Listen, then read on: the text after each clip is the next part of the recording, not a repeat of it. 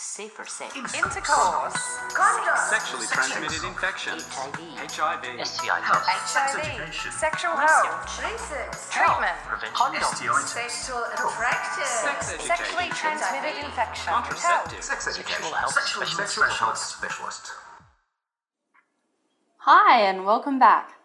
I'm Heather, the Social Media and Consumer Engagement Officer at Sydney Sexual Health Centre, and you're listening to our podcast. This time around, we're discussing what health professionals need to know about PrEP.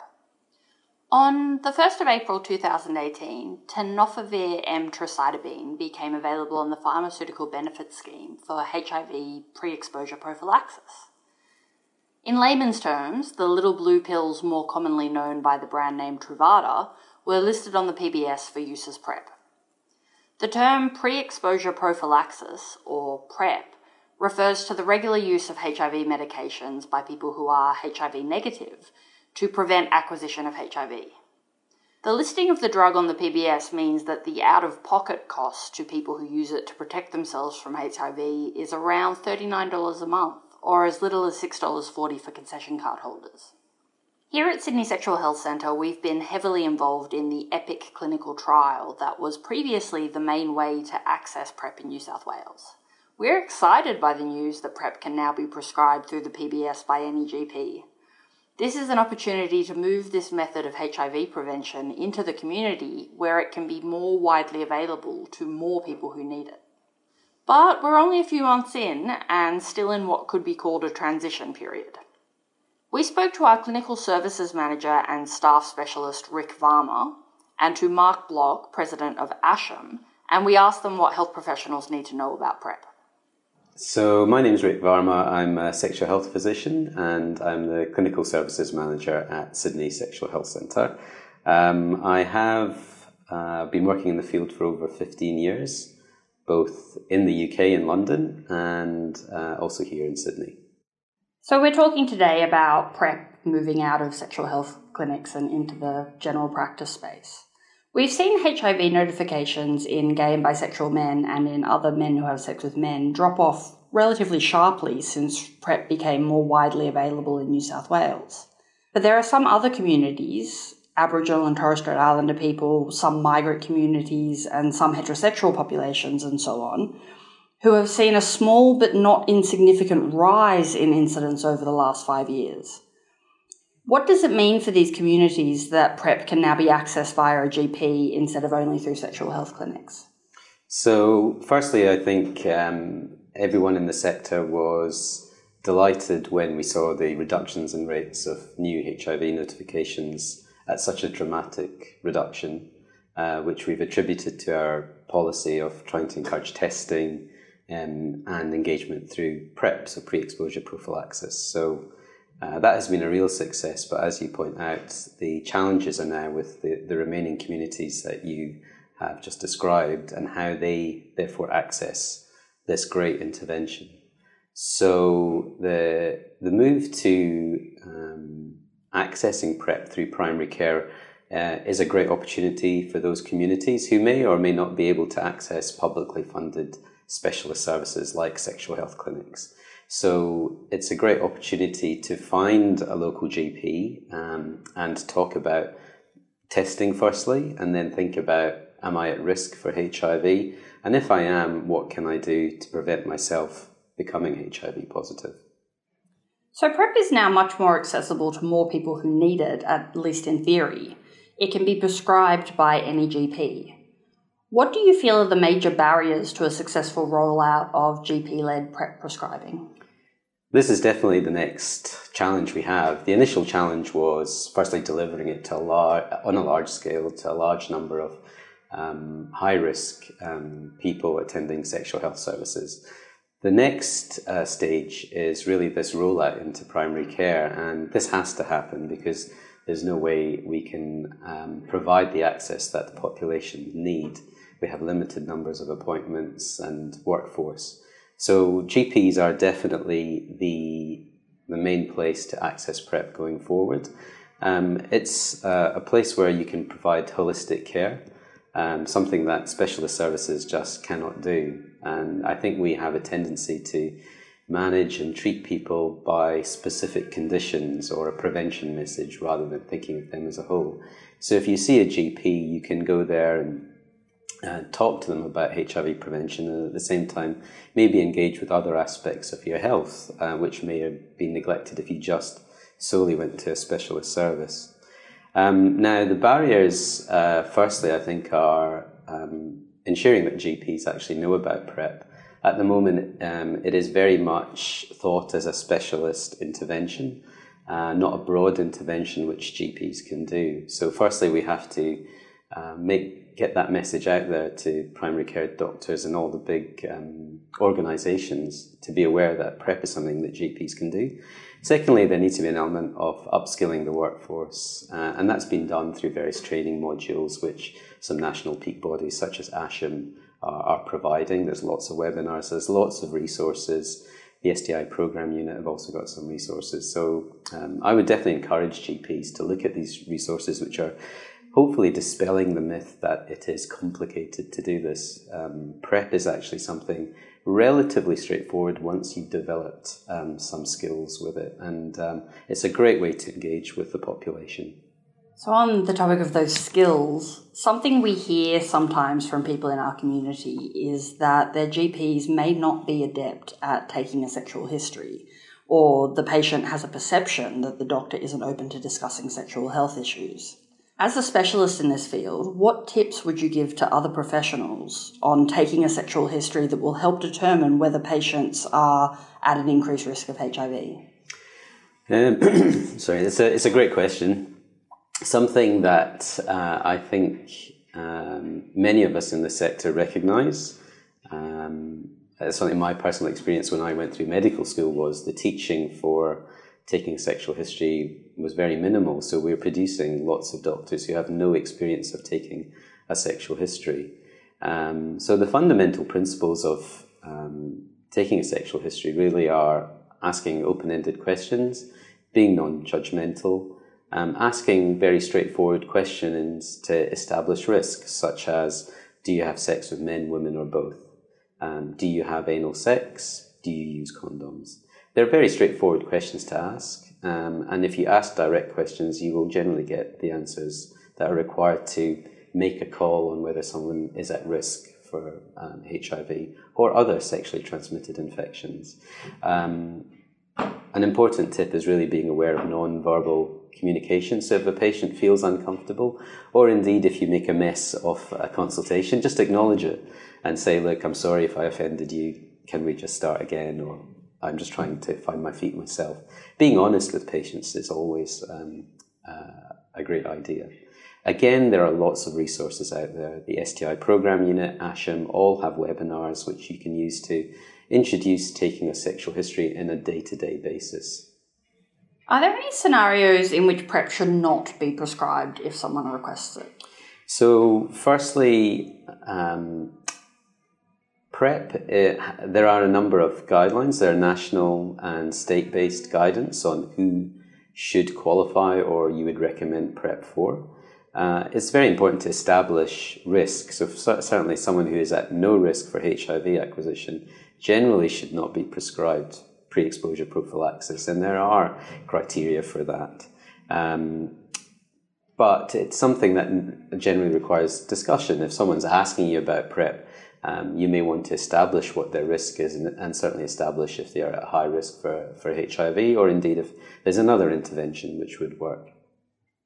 There are so apart from eligibility criteria, you want to establish firstly, do they have HIV infection? Because if they are HIV positive, they should not have PrEP. The other main medical issues regarding PrEP is renal failure. So establishing that someone has a criteria of an estimated filtration rate of greater than 60 is a requirement before you prescribe PrEP. And similarly, in the very rare instance when someone has got severe osteoporosis or significant other comorbid conditions, you may want to discuss that with a specialist. But generally it comes down to, is that person at risk for HIV? If they are at low risk, they generally should not require PrEP. However, we've also got to be aware of barriers relating to patients coming in and seeing a doctor. Sometimes we are unaware of the power differential in a consultation. So some patients might be embarrassed of disclosing their specific risk for sexual infections and HIV. They're scared of judgment by their GP or specialist and will maintain that they're quite low risk, but at the same time asking for PrEP.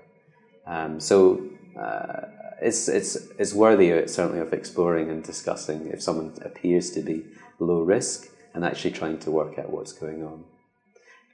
I would say, remember, PrEP is an amazingly positive experience as a clinician. I've certainly found that, and a great way to engage with a population group which may not normally have come to your service. And that's what I'm hearing on the ground from GPs. They've done some training, very short training modules. They've started seeing patients for PrEP and recognise this is great. Patients are coming through my door. It's relatively straightforward. They're a delight to come into the clinic, and screening and follow-up visits are very short. It doesn't take long.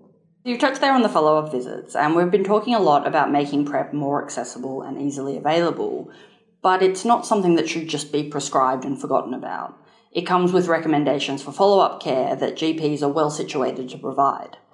What should clinicians be looking at in these follow-up visits or when patients request repeat prescriptions?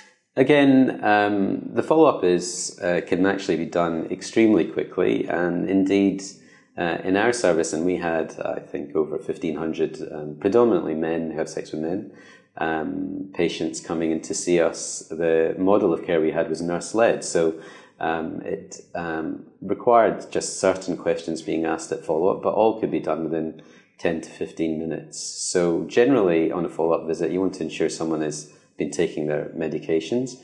In our experience, most people are. They're engaged with their care. They've been taking it daily, which is the recommended way to take PrEP in Australia currently. So you want to check on adherence. And if someone has, say, dropped less than 4 tablets in 7 days, that is definitely a concern, because that's the threshold when PrEP stops being effective and HIV is a possibility if you've had condomless sex. So checking on adherence, making sure that in those types of patients that there are no symptoms or recent symptoms of HIV seroconversion, such as night sweats, fever, rash, feeling unwell, or flu-like symptoms for a few days to weeks, in those specific patients. And then secondly, after that, really it's about just performing standard testing, comprehensive STI testing, so ensuring that they have tests for sexual infections, blood tests for HIV and syphilis. And that's it, really. And then it's just 3 monthly reminders, which can be done on an electronic reminder system. People develop different models, so sometimes patients will fill out a history sheet before they see a clinician, which might speed things up as well. So this is something that we need to acknowledge when we're talking about PrEP. Concerns have been raised that PrEP use will result in a reduction in condom use, and from what we've seen so far at Sydney Sexual Health Centre, this does seem to be occurring. What does this mean for other sexually transmitted infections like gonorrhea and syphilis? How concerned should we be about this, and what should we be doing about it? So firstly, it is a concern and something that has challenged the implementation of PrEP into the wider community, because there is this perception that PrEP will encourage, in inverted commas, risky sex or condomless sex, and it's actually encouraging things. But something that we are aware of and is proven in research is that rates of condomless anal sex were occurring well before PrEP was implemented. So when we're seeing people on PrEP with high rates of STIs, it might reflect the fact that you're actually engaging a population group who are at risk of STIs and HIV, and what you're doing is identifying those infections very early, whereas before they may not have actually attended for healthcare. So the high rates of STIs are a concern, and something that we need to recognise when you're talking about PrEP is as a biomedical intervention, so a pill to stop you getting HIV. We need to remember you need to use condoms, and perhaps that message was a bit hard to push across at the beginning, but certainly for existing patients on PrEP, we are seeing a number of patients coming back quite frequently into the service and are recognising that condoms still need to be used to prevent sexual infections, because in the era we now have of antimicrobial resistance for gonorrhea, other infections like Mycoplasma genitalium, this is a real concern, and the increased frequencies of STIs is becoming increasingly complex. So I would always remind patients to use condoms. We're recognising, let's be honest about this, they're using PrEP because they're not going to be using condoms. But there might be times when they should consider still using condoms in specific sexual networks and specific casual partners. So there's lots of complexities to using and not using condoms, and we need to recognise that. So you'd say that the message has moved away from all condoms all the time into more of a situational... I think we have to be realistic about it. People attending for PrEP are not using condoms, that's why they're on it. But they also might be making a choice. They might say, look, I'll rely on PrEP for my way to stop me getting HIV with some partnerships, sexual partners, but sometimes I'll go, actually, I'm going to use condoms this time. And I think we need to have those open discussions. They're actually very rewarding discussions with clients. And PrEP allows you to have that honesty, I think, with patients. So we'll end with the obvious question that's really the whole point of this podcast. What would you say is the main thing that health professionals need to know about PrEP? So the main message is it's a fabulous engagement tool and a great way into talking about sexual health, holistic care with patients who are generally quite fit and well. They will come into your practice. Once you start talking about PrEP, they will engage with you. They will trust you. PrEP prescribing is easy. There are a number of resources out there. We really want PrEP to be pushed out into the wider community. It's here to stay, and it's the ideal place for that to take place is primary care. That was Rick Varma, Clinical Services Manager at Sydney Sexual Health Centre and one of our staff specialists. We also spoke to Mark Bloch, who is the president of ASHM, also known as the Australian Society for HIV, Viral Hepatitis and Sexual Health Medicine. ASHM is a peak organisation of health professionals in Australia and New Zealand who work in the space of HIV, viral hepatitis and sexually transmitted infections. ASHM provides education and support to the health workforce as well as advocacy on its behalf. So I am president of ASHM, and I'm also on the New South Wales HIV Implementation Committee, ministerial committee that's actually looking at ways of reducing HIV infection in New South Wales. In addition to that, I'm working fairly much full-time as a GP and have been for about 30 years. And at our practice, we've been involved in a number of PrEP studies, HIV prevention studies. So we're talking about the things that health professionals need to know about PrEP now that it's available on the PBS. Mm-hmm.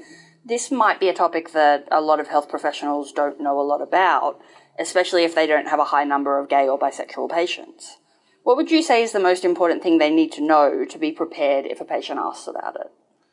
Well, I think the first thing is in a wonderful move, the federal government has decided to support the availability of PrEP through the PBS. PrEP has really been shown to be an enormous tool that we can have to reduce new HIV infection. So I think being aware that GPs can prescribe PrEP through PBS prescription, and they can make it available to patients who are at risk of acquiring HIV. Can you explain what steps are necessary for a GP to start prescribing PrEP? ASHM have put out a great decision-making tool that GPs can refer to in terms of making those decisions about whether a patient is eligible for PrEP and what they actually need to do to organise it. You can locate it on the ASHM website. So what kind of feedback has ASHM received so far about access to PrEP in the GP setting since the PBS listing? Are a lot of people taking advantage of this option so far? So most PrEP access is really happening through high caseload practices that have seen a lot of patients who may be at risk of acquiring HIV, gay, bisexual men, and so on in the inner city, and also sexual health clinics.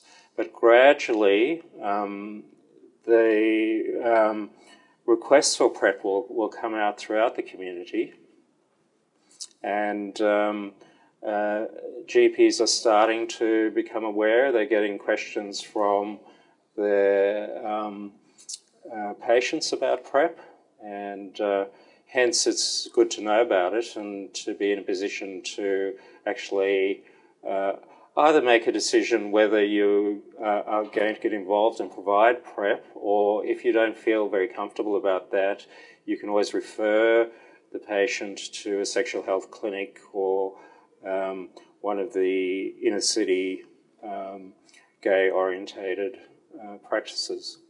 PrEP is what you need to think of it in terms of a PrEP program.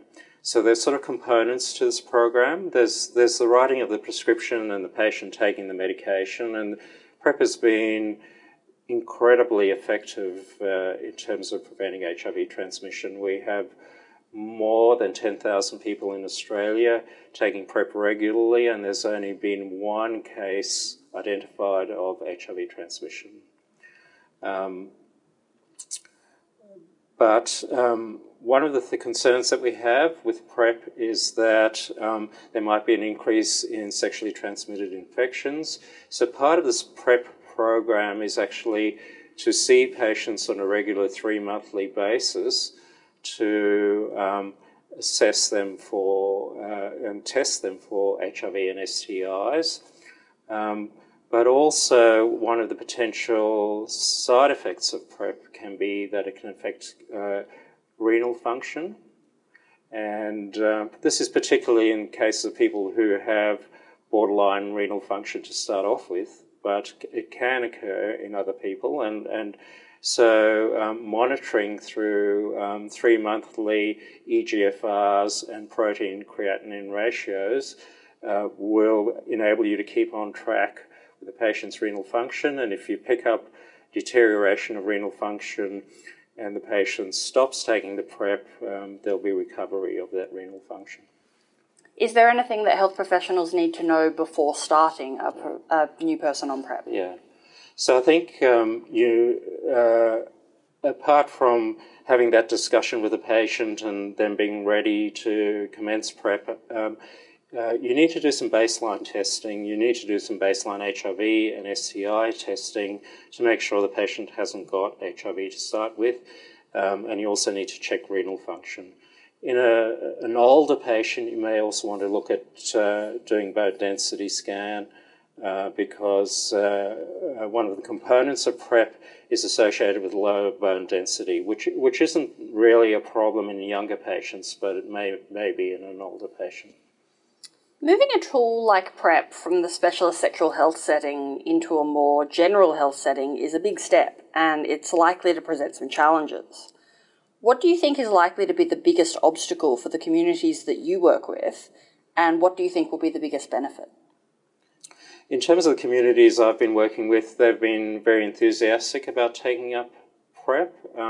So from a public health point of view, it's been incredibly effective in reducing HIV transmissions, but also from the individual patient perspective, the patient being able to take a medication that actually can protect themselves against HIV, but not other STIs. But HIV has been this huge spectre that's sort of hung over people's lives for decades now, and just the ability to take a medication that gives them the control and the protection has made an enormous difference in terms of people feeling more comfortable and safe about having sex with others. So tell us about the work that ASHRM has done so far in preparing GPs and the community for the next phase in HIV prevention. So ASHRM has put together this decision-making tool that GPs can access.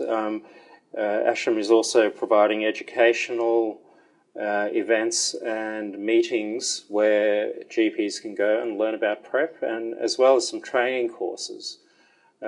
So if you, for example, wanted to prescribe PrEP, you can contact ASHM and do a training course so you feel much more knowledgeable and confident about prescribing it. And the more people we have out there that are interested and willing to prescribe PrEP, the better the situation is going to be in terms of reducing HIV infections, because really the new infections that are happening with HIV are no longer happening to the same extent in the inner city, but they're really happening more in the suburbs and more from non-English speaking background people, and GPs are in contact with those people, and they have a great opportunity to be involved and to actually reduce new infections of HIV. So as you've just touched on there, ASHM has been quite heavily involved in raising awareness about PrEP and lobbying for better access for quite some time. You've done really significant work over the past few years to increase the level of knowledge and understanding of PrEP among health professionals and in the general community. Based on that experience, what would be your pitch to a health professional who wasn't sure about prescribing it in their practice? Look, I think that, and GPs are aware that they really are there to meet the needs of the community that they serve and the patients that they see. So if they're seeing a need in their community, then this is one service that they can provide and make a contribution, not only from a public health point of view, but also to their individual patients. And we're providing pathways through ASHM to enable GPs to upskill and be able to provide those PrEP services. It's really not terribly complicated to provide PrEP, but it's good to provide it in a good way as part of this PrEP program that I mentioned earlier. So where can health professionals go for more information on PrEP? There's also the ACON website. The AIDS Council New South Wales provides a lot of information. A lot of that information is aimed at patients, but it's also very useful for healthcare providers as well to understand the issues involved and how their patients might actually see things. New South Wales Health also provides information. So in terms of New South Wales Health, the sexual health information link, which is available through Sydney Sexual Health Clinic, have trained advisors that can actually provide information. So you could just ring them up and they'd be able to help you through this process as well. So let's end with some big picture thinking. PrEP has been referred to as a game changer for HIV prevention and as something that gives us a real chance of ending HIV. What would you most like to see happen over the next year following the PBS listing? Well, what I'd most like to see is that the great uptake of PrEP continues and the people that have been a little bit more harder to reach, a little bit less connected, also have an opportunity to take up PrEP, and so we can really work towards substantially reducing HIV. We've achieved so much in this country. We're really streets ahead of so many other countries in terms of what they're actually done and what they're doing in terms of HIV prevention. We can really set ourselves up as a model for other people to follow. That was our own Rick Farmer, Clinical Services Manager at Sydney Sexual Health Centre, and Mark Bloch, President of ASHM, talking about the things that health professionals need to know about PrEP now that it's listed on the PBS. To find out more, visit the ASHM website at ashm.org.au or the Sexual Health Infolink website at www.shil.nsw.gov.au. Thanks for listening. Don't forget to share this podcast with your friends and colleagues and subscribe if you want to hear more from us.